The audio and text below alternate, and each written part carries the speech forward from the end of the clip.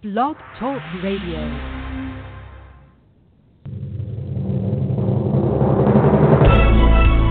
This is All About Wine on Blog Talk Radio, the talk show dedicated to the wine industry since 2009, featuring winemaker, cellar master, vineyardist, and tasting expert, Ron. Basically, what we're trying to do on this program is just trying to educate people and trying to make wine less confusing and more friendly. From coast to coast and around the world. You know, we really have had some neat people on the program. I love that. Call our guest line at any time during the live show at area code 646-727-3235, and let's talk about wine.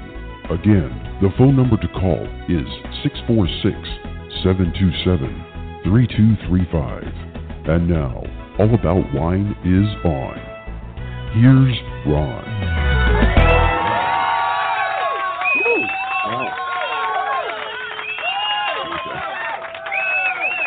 All right, settle down with the whistling. Stop whistling. Everyone can hear. Another great group out there. Another good bus. People, thank you. I don't mind them cheering and all that, but the whistling is like right in my ears, and it's too loud. People, calm down. I know. Okay, just lower the whistling down. That's enough. Yeah. Whoever's doing that, please. You know. Yes. It's that same person. They only sit in the spot. Yeah. Appreciate the enthusiasm, but it does. It's a little piercing. Oh, it's wonderful. Yeah, the whistling is way too loud. You need to sit in the back row. We are live. It is Thursday, April the 12th, and 2018, 7:01 p.m. roughly, give or take. And we're live, Ron, as always. And here we are. Hi. We have a few topics to. Oh, it is the 12th. So I wonder what day. What is today? Is this National Grilled Cheese Day, or was that? It is. It is National Grilled Cheese Day. It's funny. I mentioned that last week to everybody, this grass, and I'm seeing on news programs they're talking about it being National Grilled Cheese Day. Yep, that's right. And wrong one. I just pulled up something here, grabbed the wrong one. There we go. National Grilled Cheese. This is from Wikipedia. Wikipedia says a grilled cheese or grilled cheese sandwich is a basic sandwich generally made with one or more varieties of cheese on any sort of grilled or toasted bread, such as flatbread or wheat bread, that may include spreads such as butter or mayonnaise. So there you go. That's your basic grilled cheese. I like grilled cheese. I make them all the time. We'll have a grilled cheese and tomato soup night. And I always take butter, smear butter on it, flop it on the grill, throw the cheese on it, put the top on it. Engineer was watching one of these food programs, and they said, use mayonnaise. It's better. I've never tried that. I did. Don't. Instead of butter? Instead of butter? Instead of butter. You grill the mayonnaise? Really? Don't. Don't. Okay, good. Okay. Don't. Okay. I substituted mayonnaise for the butter, and thinking, okay, well, they're saying it's better for you and it's supposed to be good, and all these foodie channels and stuff. The expert. So I got out, and we didn't use the light mayo. We used actual mayo, and it was the good stuff. I don't know, Hellman's or whatever, Kraft. Put the mayonnaise on it, do it on the grill, threw the cheese on it, put the mayonnaise on the other one, flipped them over, and they browned okay. But the taste, it was like drinking soy milk instead of cow milk. Oh, wow. There's a difference. It was a grilled cheese, but it was different, a lot different. Huh. So I wasn't impressed. The only time we did it was that one time and never again. So interesting. Yeah, I wasn't happy. Wasn't happy with it at all. Okay. And I looked up grilled cheese since everybody's talking about it. I looked up grilled cheese to see, just what I can sell in the program. And they were talking, one article I saw talked about grilled cheese. Oh, geez, I just lost it. One article I saw talked about grilled cheese, and in every state in the nation, every state has their own style of grilled cheese. And I'm going, nah. But yeah, it's like all sorts of different ways to make grilled cheese. And I don't know. I think if you start going too crazy on it, you're going to start getting all sorts of stuff that's not going to be as good. Just your basic grilled cheese. Take yourself 2 pieces of bread. Put butter on one side of it. Throw that butter side on the grill or the pan or whatever you're doing.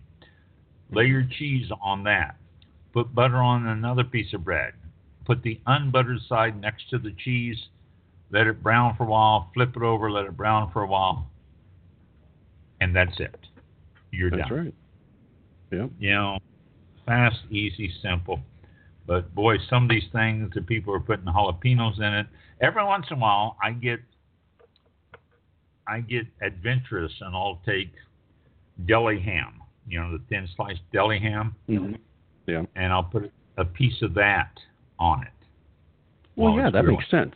That's like a grilled ham and cheese sandwich. That's not unusual. But you start throwing other ingredients in there. I mean, jalapenos and bacon and tomatoes and different. That's not grilled cheese. I mean, if you want that, make yourself nachos. So today is National Grilled Cheese Sandwich Day. It's also National Licorice Day, and the whole week's National Egg Salad Week. So it's a lot of stuff working on this for sandwiches. Grilled cheese, your basic grilled cheese sandwich. I would suggest maybe a rosé. That would work. A Gewürztraminer would be fun with grilled cheese. A light red wine, very light. Depends on your cheese. If you have yourself a spicy cheese, then go with some a light red Beaujolais, a light Beaujolais. But it's grilled cheese really opens itself up for all sorts of possibilities there. So, grilled cheese sandwich. So after the program, after you listen tonight, go out and make yourself your grilled cheese sandwich. Tomorrow, National Peach Cobbler Day. I think of a wine, maybe a rosé. I don't know. Saturday, National Pecan Day. A pecan. Sunday, National Glazed Ham Day. And Monday is just all sorts of good stuff. Oh, Sunday too, while we're at it, is National Tea Day, which I wasn't going to bring that up, but hey, it's for you tea lovers. Monday, National Eggs Benedict Day. I haven't had Eggs Benedict in ages and ages, and it's good too. I enjoy it. And Monday's Day of the Mushroom. Monday is also National Baked Ham with Pineapple Day. So Sunday you have a National Glazed Ham Day, and then Monday you add pineapple to it. Tuesday is tax day. The 17th is tax day since the 15th falls on a Sunday. So Tuesday you got to get your taxes in. So do that, or get your extension or whatever. You can do all that online now. Tuesday is also National Cheese Ball Day. And it's World Malbec Day. So there you go. Tuesday, 17th, Tax Day, and World Malbec Day. So go grab yourself some Malbec for Tuesday. Maybe a couple bottles since it is Tax Day. 18th, Wednesday, National Animal Crackers Day. And you can have those all sorts of ways. Then coming up next Thursday is, doesn't have anything listed here. Soy food. Enjoy some soy food and so enjoy some grilled cheese. So, yeah. But there you go for the coming week. Sunday, ham. Tuesday, World Malbec Day. So enjoy your pairings throughout the week. And let's see, real estate. We haven't done real estate in a while. Let's get caught up on real estate here. I don't have a lot, but I've got a few here for us. Let's see. Let's get rid of that. Let's put that out of the way, and here we are. Okay, real estate. RRV Green Valley land lease. RRV. I'm not sure what that is. Approximately 20 acres to lease for a vineyard. So this is a cleared acreage here. Currently with some older apple trees, mostly clear and flat. Corner of Maddox and Green Valley Road. This is in Napa. Go up the Sahara Foothills. Vineyards is Sahara Foothills Vineyards and Winery. 2 60-acre parcels. One parcel includes plus or minus 20 acres of premium varietals. It doesn't say what. Plus a stunning home site. $495,000. Wow. It's a decent price. 60 acres for $495,000. That is a decent price. Not even $500,000. Parcel 2 includes plus or minus 34.3 acres of premium varietals, bonded 2,000 square foot winery, and a home site. So you got the winery already built on this one. The other one, no winery. This is going for $555,000. Or you can get them both. You make an offer, so you can get them both for right at $1 million. You probably come in at a little lower than $1 million, and they'll probably go for it. So there you go, Sierra Foothills, Sonoma Valley, Sonoma Winery for lease, a medium-sized, high-quality South Sonoma County winery for lease, all-inclusive, turnkey, jacketed stainless steel tanks in a range of sizes, pumps, hoses, barrel storage, permit, wastewater system, glycol chilling, crush press equipment. So everything you need. I mean, they got all of it. Lease. You move in. It doesn't say the type of grapes though. Exactly. All inclusive turnkey. So no grapes mentioned. Here's one in Colmesville, AVA, American Viticulture Area in Colmesville, which is Napa. Located at 1084 Lalonde Lane. Lalonde Lane. It's Colmesville, AVA, 10-acre gated parcel with an 8-acre high-quality hillside Cabernet vineyard, previously designated to Joseph Phelps flagship insignia label and Robert Craig's flagship Affinity label. They're pulling in about 4.6 tons an acre on that vineyard, plus an approximate 3,173 square foot, 4-bedroom, 3.5 bath, single-story resident and guest house on a knoll with panoramic vineyard view. Listing price $5,643,000. And I'm sure if you're going with cash, they'll lower the price for you. Camino Tasting Room and Winery and Vines. Camino Tasting Room plus Winery and Vines. And that's what it says. The headline tells what's there. Camino, I think that's Foothills. Camino Real, I believe, in the Foothill area. Southern Oregon, if you want to get out of California, we've got a Southern Oregon site here. Lease, 6,000 square foot of winery, tasting room, and climate-controlled storage. Turnkey winery up to 10,000 cases. Fully permitted and ready for 2018. Can sell established brand or house label.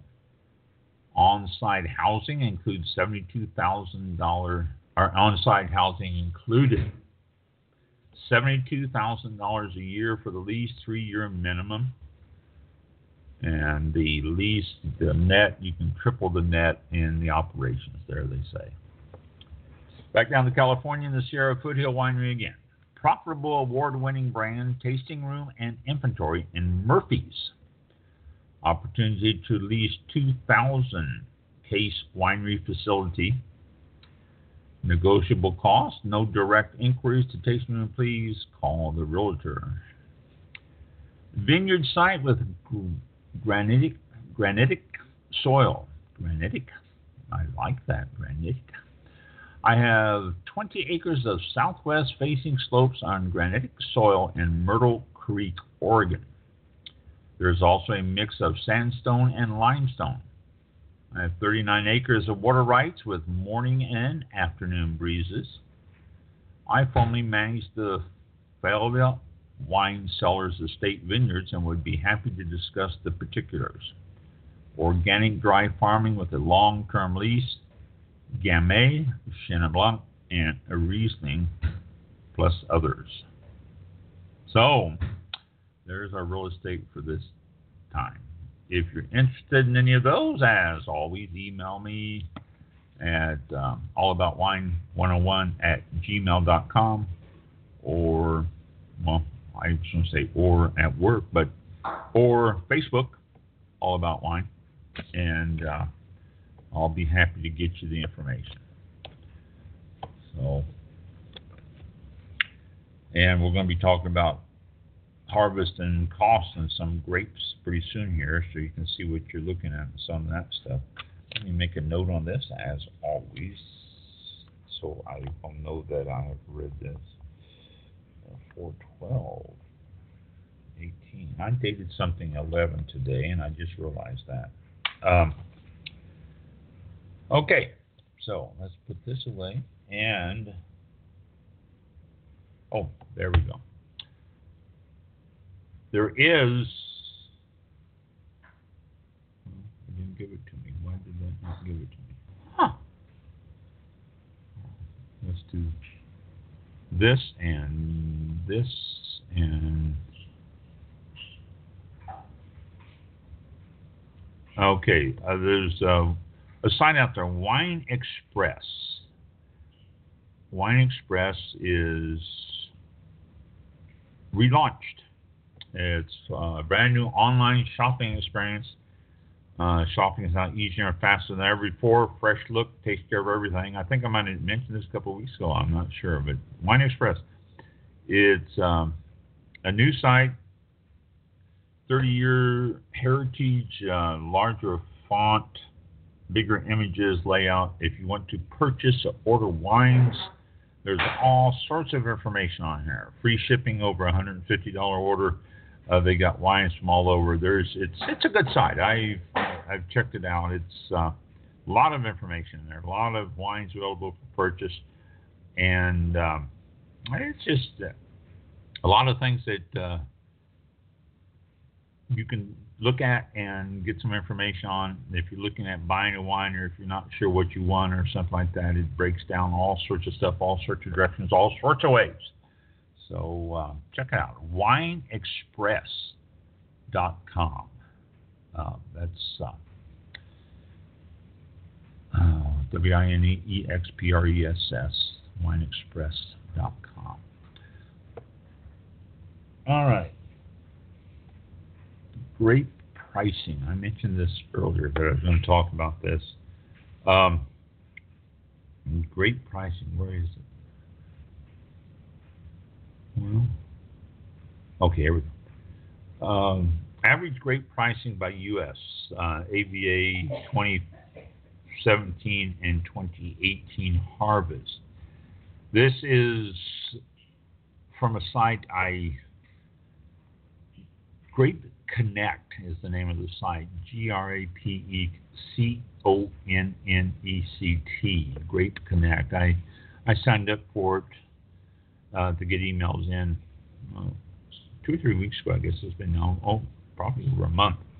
It has been over a month because this is from February the 21st, so it's been almost 2 months. This is a chart representing 15 of the most representative varietals in respect to the online listing count. And it's breaks it down. It's pretty interesting. Average online advertised grape pricing by AVA in 2017 and 2018. And it shows the harvest amount, varietal amount, the state, the AVA in that state, that where it is. And I'm not going to go through and read this whole thing because you're going to get bored to tears, and I'll get bored to tears too. But a few of them, Barbera. Let's look at Amador County. In 2017 harvest in Barbera, Amador County brought in 1,579. I believe this is in tons. I don't know. It doesn't say. No, it can't be tons. Average price. Yeah, it is tons. Oh, this is average price. Okay, that's why I was confused. Okay, this is the average price per ton, not the amount of tons. The average price per ton. So, interesting thing here how it jumps around. The Amador County 2017 Barbera is running $1,579 a ton. Most expensive for Barbera out of California. Columbia Valley Barbera 2017, $1,583. That's in Washington State, $1,583 a ton. Cabernet Franc. This Alexander Valley 2017, $3,500 a ton. Now, we've talked before how grapes are sold by the ton, and so this gives you an idea. Mendocino, here we go. Saginaw Valley, $800 a ton for Cabernet Franc. The difference is just amazing. Amador Valley Cabernet Sauvignon, $3,750 a ton. Central Coast, $2,292. Contra Costa County, I live in Contra Costa County. It's an AVA now, yay. $1,350 a ton. Howell Mountain, now this is where it really starts, boggling the mind.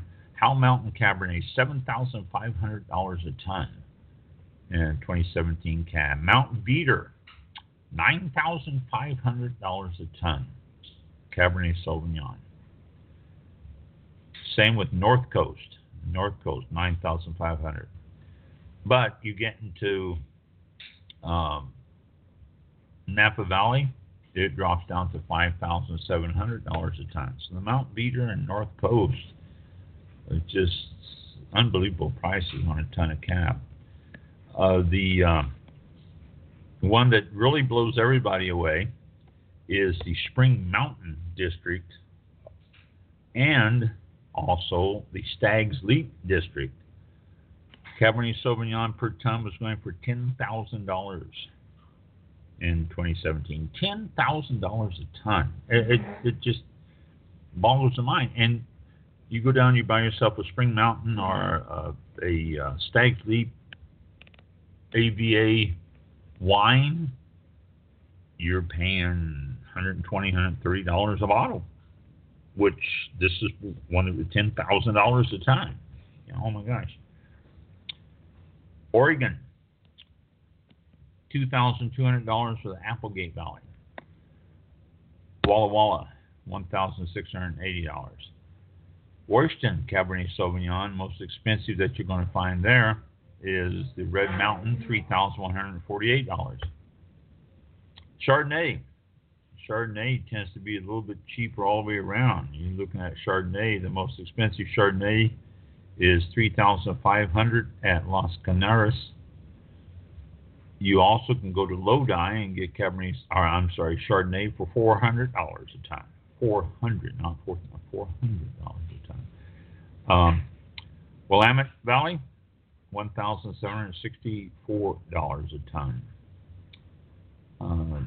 Pennsylvania, $2,000 a ton coming out of there. That's amazing. Malbec, California Malbec. Knights Valley, $3,850 a ton.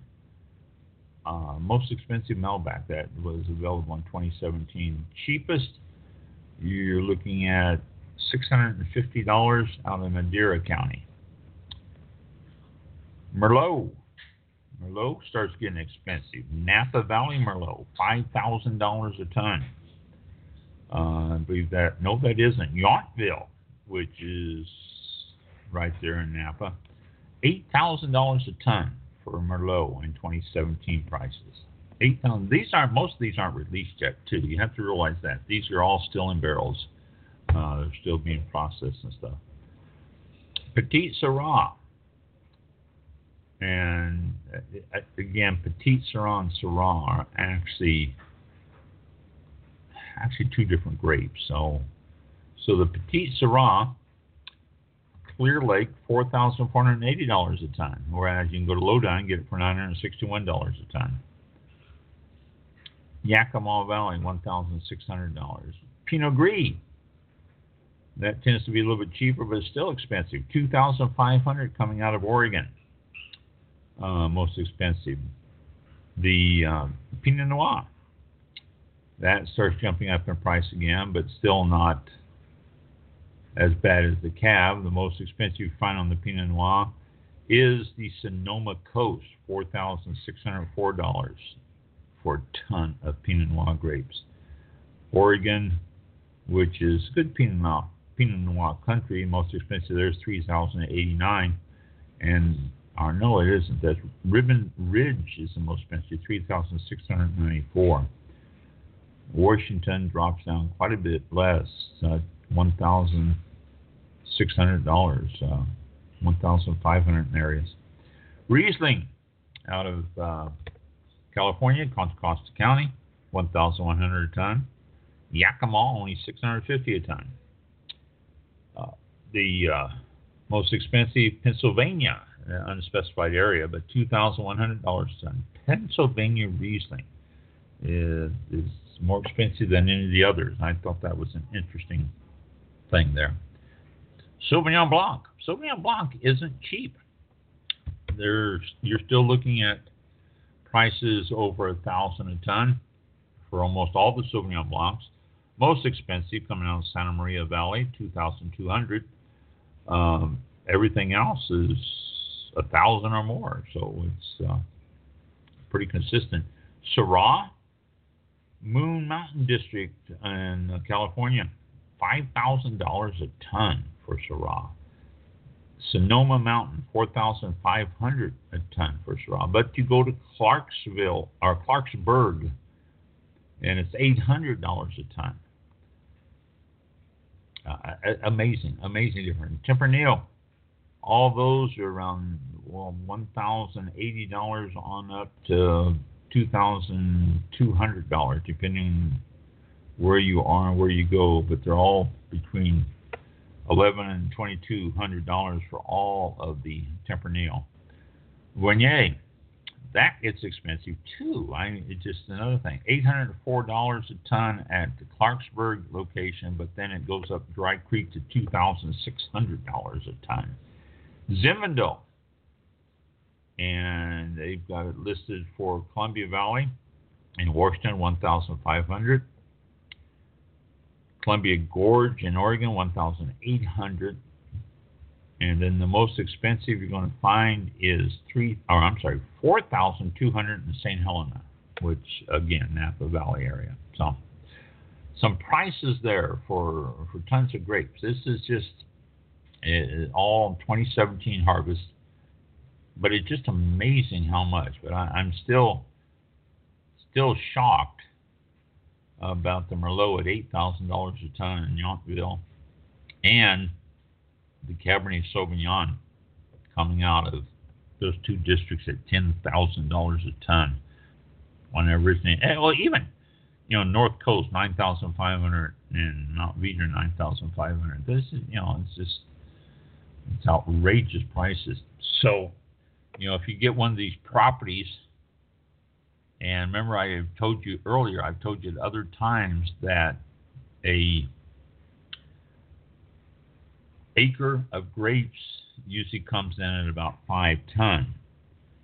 So if you have an acre of grapes in a Stag's Leap acre of grapes of the Cabernet Sauvignon in the Stag's Leap district of California, and you're selling that, you're getting $50,000 per acre for your grapes.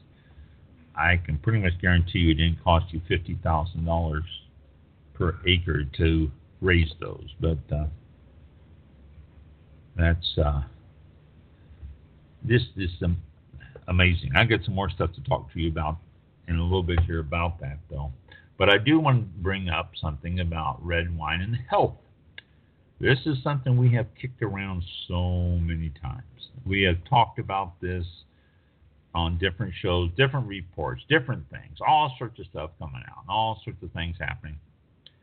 Latest from BBC News, British Broadcasting. Red wine has previously been linked to a range of supposed health benefits.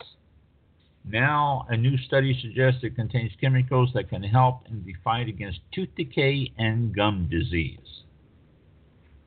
They found that the compounds, the polyphenols, help fend off harmful bacteria in the mouth, which is the harmful bacteria in the mouth that gives bad breath. So, yay, have your kill off the bacteria. But they're saying this does not give you a green light to drink more red wine. Drink moderately, and don't overhype it. One thing they said, though, is that red wine helps lower diabetes risk. Now, I was excited about that because I am diabetic. The experts saying that they did control groups, and while when it came to beer drinking, men have 1 to 6 beers a week, lowered their risk of diabetes by 21%. And that's compared to men who drank less than 1 beer a week, which had no impact on it. The 4 wine standard 5-ounce pour wine a week, 4 of them will lower your diabetes risk by 22% in men and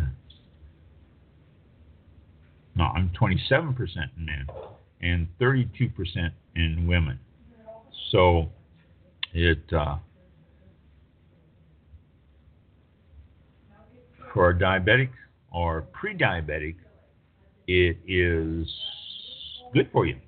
But again, don't overdo it because the effects on the liver and different things could outweigh the benefits of not being diabetic. Although being a diabetic does have effects on the liver and heart and all that other stuff. So I basically see a win-win in this situation myself, but I don't know what the doctors will say. Previous studies show that health benefits of the polyphenols are linked to them being antioxidants that protect the body from harmful free radicals. Good bacteria, basically. You're working with a good bacteria in the gut and all that.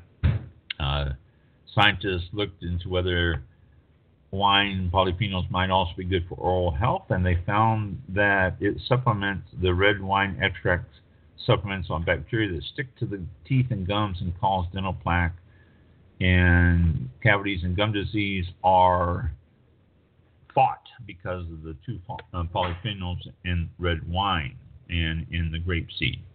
They also found that extracts also reduce the bacteria's ability to stick to the cells.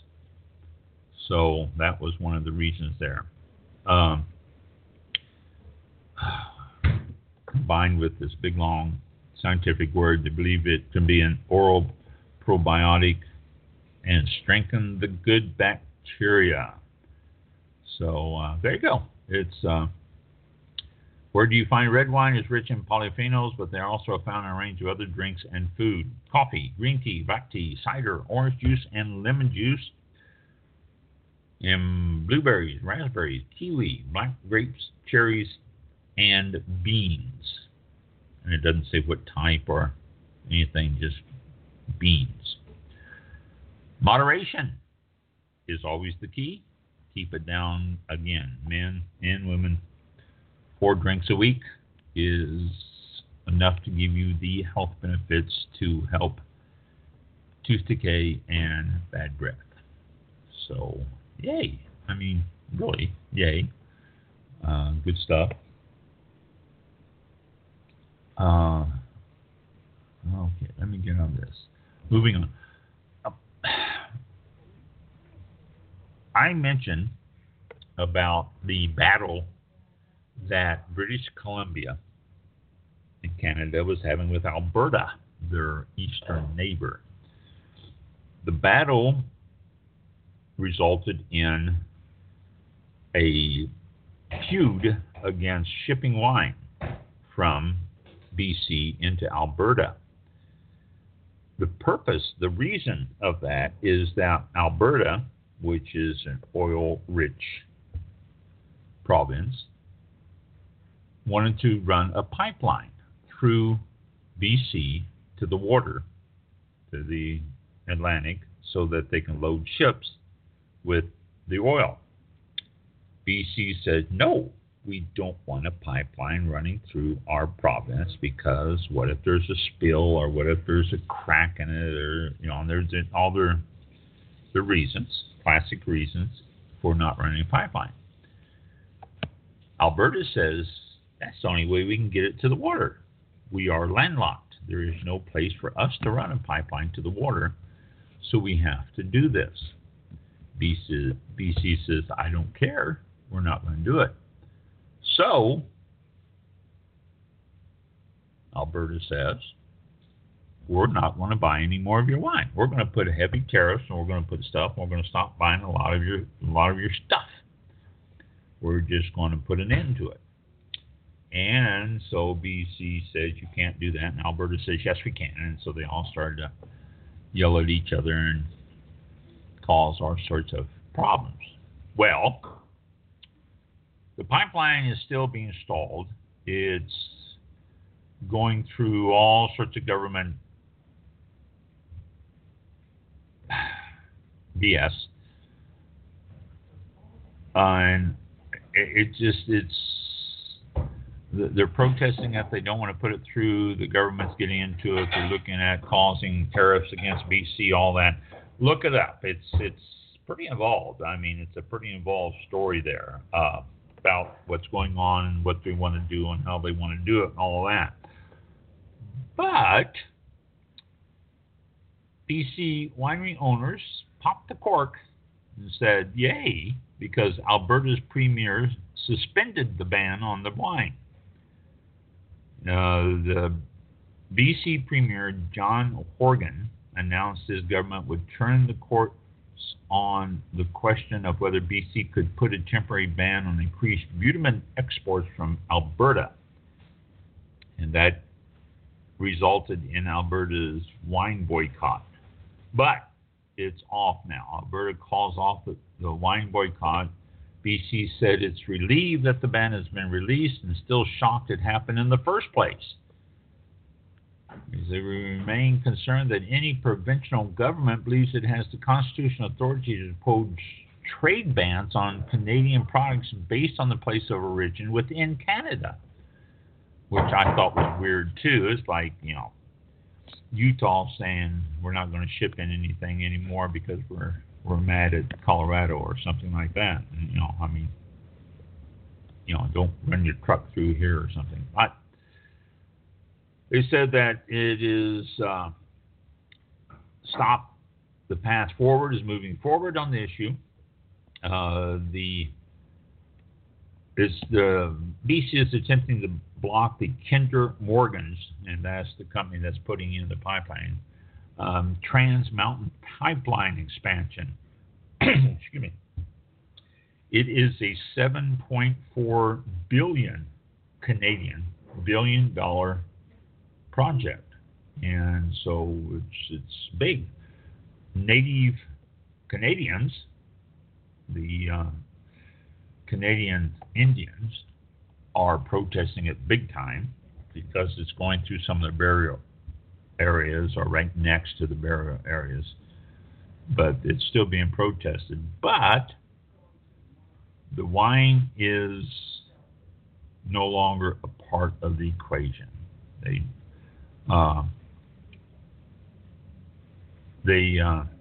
said a lot of the wineries say it didn't have an effect, they didn't feel a drop in sale, but the wine did have its effect. Psychologically, that's for sure, because you're worried because it's outside your control and there's nothing you can do about it, said Don Triggs of Colmena Family Estate Winery. He said he is thrilled that it has been settled, and he said that it is a good thing that they came to the conclusion that it wasn't worth it. So, the story that broke a month and a half ago, is now settled and over, and more issue. Okay, let's see. How to spot fake wine. Where's that? Top stories of the week. Here we go. How to spot fake wine. And if you're buying wine that's over $50 a bottle, there's a possibility you can have a fake wine. It's becoming rampant out there. I hate to say, it's becoming a lot more rampant than what we care to imagine. And so this Maureen Downey,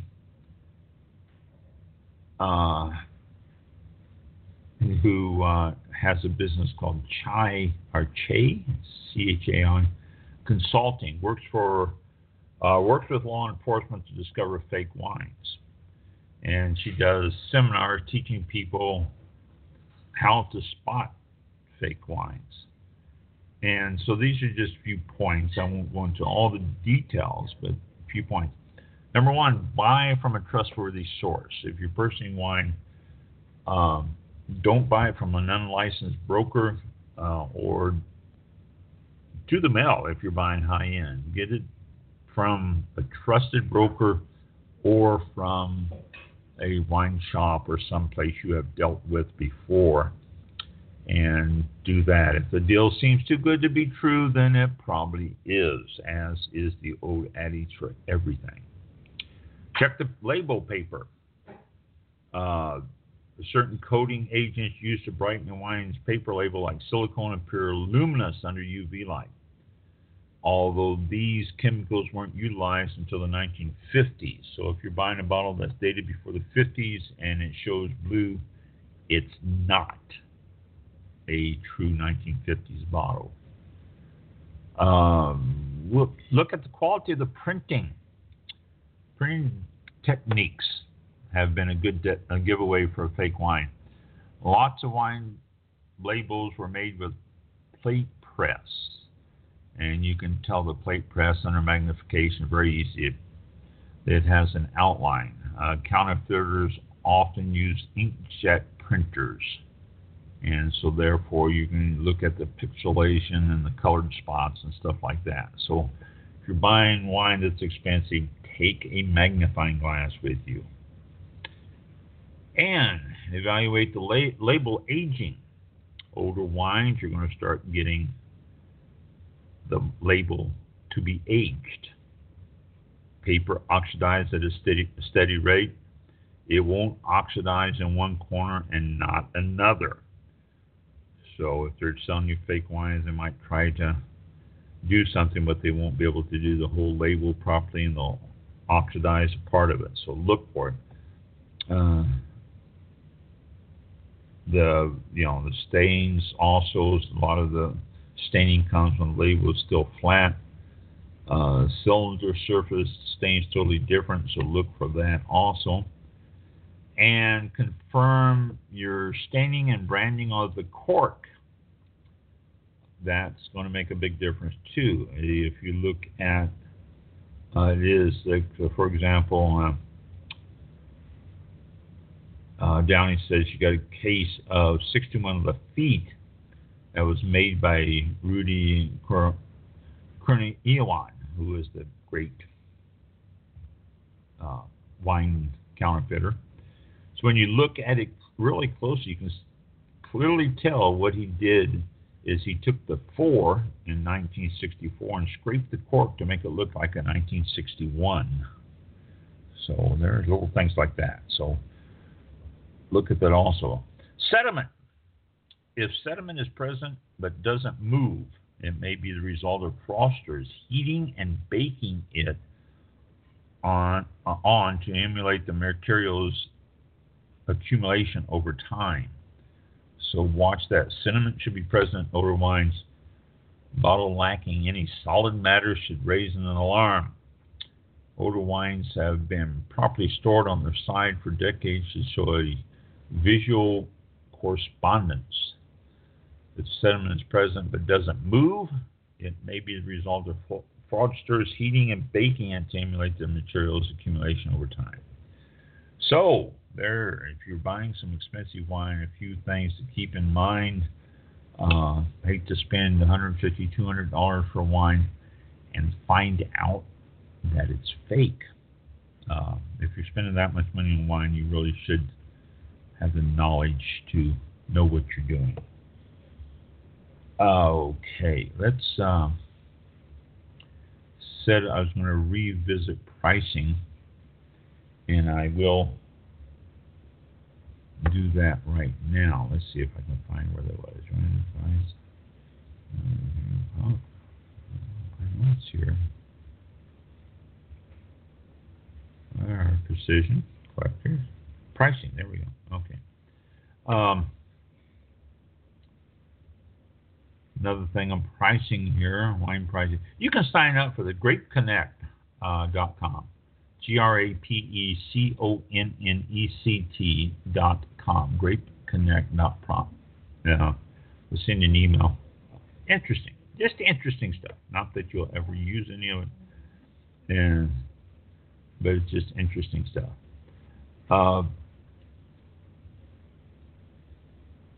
Varietal. Cabernet Franc, California, 2014. It was going for as high as $33 or as high as $45 a gallon, and as low as $8 a gallon. Cabernet Franc, California. 2015, as high as 45, as low as 12. 2016. High of $43.05 and a low of $18.14. 2017, Cabernet Franc, California, high of $30.73 and a low of $21.73. Cabernet Franc's coming into its own. Oregon, their price is pretty steady. 2015 for Cabernet Franc, $10 low, $25 high. 2016, low of 10, high of 18. Washington also varied a lot, although in 2016 they got a high of 21.39, which jumped up there quite a bit. Cabernet Sauvignon, this is interesting. This is price per gallon. Cabernet Sauvignon, California, 2014, $43.37 was the high, $12 a gallon was the low. You multiply that out, gallons per ton, and it's not nearly the price that I was quoting you. 2015, they had a high that jumped up to $74.04, and the low was $15.06. 2016, prices continued to rise. The low, though, was still right around $9, with the high around $81.72. And then 2017, $63.10, the low of $13.21. This is Cabernet Sauvignon. Washington State, pretty steady in the low 20s and upper teens continuously there. Chardonnay in California starts jumping up $30 a high in 15, and 16, again $30 high in 17, high $19.50. So you can look at the years on this and see what it's going for and start seeing the difference in it. Malbec, pretty consistent in the upper teens to low 20s through 14 and 15 and 16. The same 17 Malbec jumped up $27.50 a gallon. The Merlot, this was interesting too. Merlot high in 14 was $40. The high in 15 was $25. The high in 16 was $22, as is in 17. That might be an effect from the drought. Who knows? I don't know. It doesn't say here. And Petit Verdot, which surprisingly is expensive. We've been getting prices in 2015 of $64, in 2016 $70, in 2018 high up to $60. And most all the other ones we're looking at, Pinot Gris, Petit Syrah, Pinot Noir, Riesling, all of them are pretty low, surprisingly low. Riesling is what's really cheap per gallon, which surprised me here more than anything. Oregon Riesling, in 2016, the high was only $16. In Washington, Rieslings are going for less than $10, nothing over 10. The highest here is $8.12. It's just Rieslings doesn't seem to be great for Oregon. Sangiovese, everything under $20. A couple of them jumped up, but everything under 20. Sangiovese in Washington jump up a little bit higher, but still low. Sauvignon Blanc, all 25 and less, and even down to $8.63 in 2017 in Washington. So just interesting chart here. Interesting chart to see how these things are going per gallon, which you don't see a big difference overall, but you really don't ever see a reflection in the bottling and the cost of the bottle. It's always been pretty consistent in the price of the bottle. If they go up 50 cents on the wine, I guarantee you they're not going to come down. It's what the price is going to stay even though the prices drop. So that's something you're going to have to. We're just going to have to say, okay, if it goes up too high, then we'll just go buy it. This is something I found interesting here.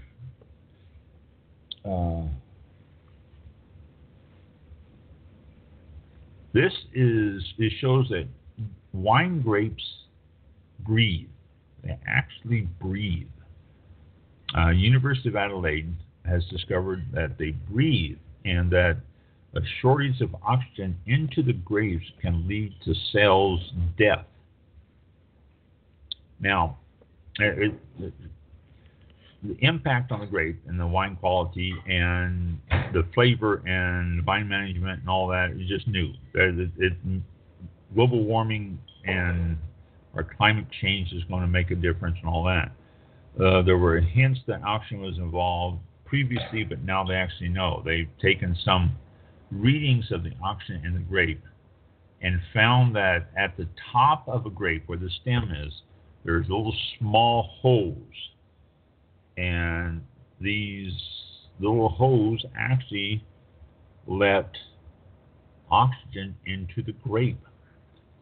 And the lack of oxygen will cause the grape cells to die, which essentially is suffocating the berry. Increased death cells will suffocate the berry. They did a little small probe, a microscopic probe, that reads the oxygen level. It's micro X-ray computed tomography, or CT, to show the air canals and how they're connected and how they work. Syrah has a smaller area of these oxygen pores on the berry stem, which accounts for its higher sensitivity to temperatures and stuff. It's an ongoing thing. Recently discovered. I mean, this is dated the 1st of let's see, about a month ago now. Yeah, back in March. Recently discovered and recently reported. They're not sure how it affects taste, if it does at all. Not sure how it's going to affect harvest, if it does at all. Not sure how it's going to affect anything, if it does at all.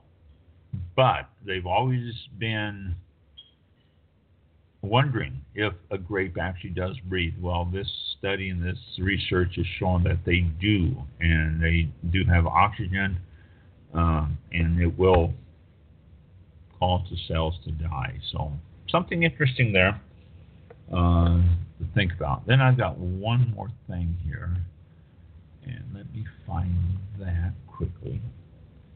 And this, and I'm going to end on this happy note here. This says that wine is the key to a long life. We knew that. That's nothing new. A 15-year study finds that a daily drink can increase longevity. Plus, they found that wine can improve heart health in diabetics and may prevent tooth decay. And we just talked about the tooth decay. Wine linked to healthier arteries in type 2 diabetics. Again, being a diabetic, I was excited about this study. The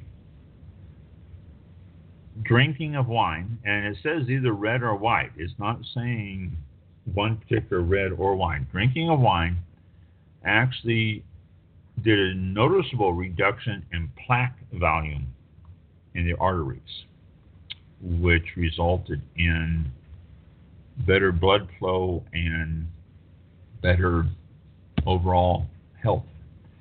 And this also helped people with strokes and cardiovascular disease and stuff. The red wine could open up the veins and arteries to better flow and all that. So, and then we just talked about being good for your teeth. It has a little bit more here about it being good for your teeth. So there's still more trials going on. Colgate Cabernet is not on the market real soon, so you have to wait for something like that. And that's it for this week.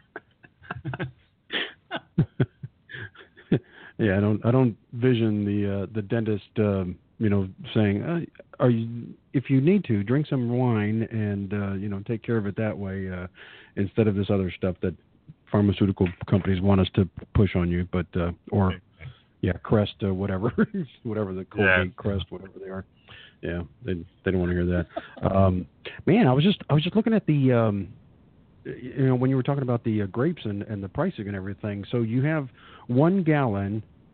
That'll make what, roughly 4 or 5 bottles, maybe 5.5 something bottles for a gallon. 2.35 gallons in a case. Okay. So 2.35 gallons in a case. So at 2.35 gallons in a case, that's 12 bottles. So half of that, 1.15 gallons, gives you 6 bottles. So about 5 bottles. You're right. About 5. Wow. Huh. Okay. Very good. So when you're paying $60 or $30 for a gallon, that's about $65 a case is what your cost is going to be on some of those wines. That, that's just, your basic cost. So that's what I say, growers. Yeah. Growers are needed. That gallon. Yeah. That gallon, though, that's just the juice. That's not processed or anything. You still have to go through and you have to go through the whole process. That's just, hey, we did this, from the vine or whatever. I guess they do for processing it on that end, but you still have to make the wine out of it. It's not like it's ready to go. That's right. You still have to finish it up. You can get barrels. You can get bulk It is process. It's rough process. And you've got to balance out your, sulfites in it. You got to balance out, all the other stuff to be sure that it's the shelf life. A winery that I used to deal with out in California to get the little bit of wines that I needed for balance. I was out visiting them a few years ago, and the guy said, "Come here, let me show you something." And he took me out, and it was a semi-trailer. It was open, though. It wasn't completely sealed. And they had this box in the back. And inside this box was this bladder. And it looked like a waterbed bladder. But it was the size of a semi-trailer. All right? It was stretched 50 feet, and it was wide. And it was about 4.5 feet tall. And they were filling it up with Riesling wine. Wow. And I said, "Where's this going?" They said, "We're shipping it to Germany." Oh, wow. And I said, "Germany?" And they go, "Yeah, we ship," and this is just one company. They said we ship about, on average, 10 to 20 of these a month to Germany. Ooh. They get them and they finish them up and they put them in bottles and stuff like that. Now, I don't know if they use them for blending. I don't know. But that's just one company going out of California there. Now, this is a lot of wine to begin with. I have no idea how many gallons was in that. I had no idea at all. But it was enormous. And they put it on ships and they ship it over there. I mean, they literally ship it over there.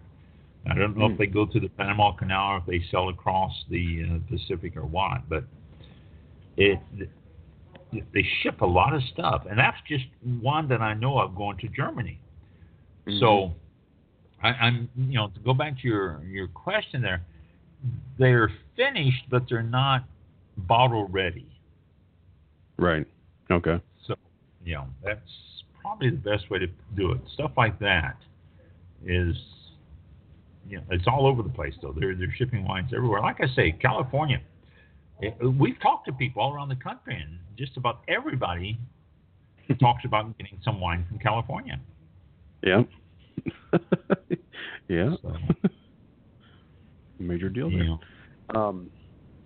Well, let's see, what is it, 8:02?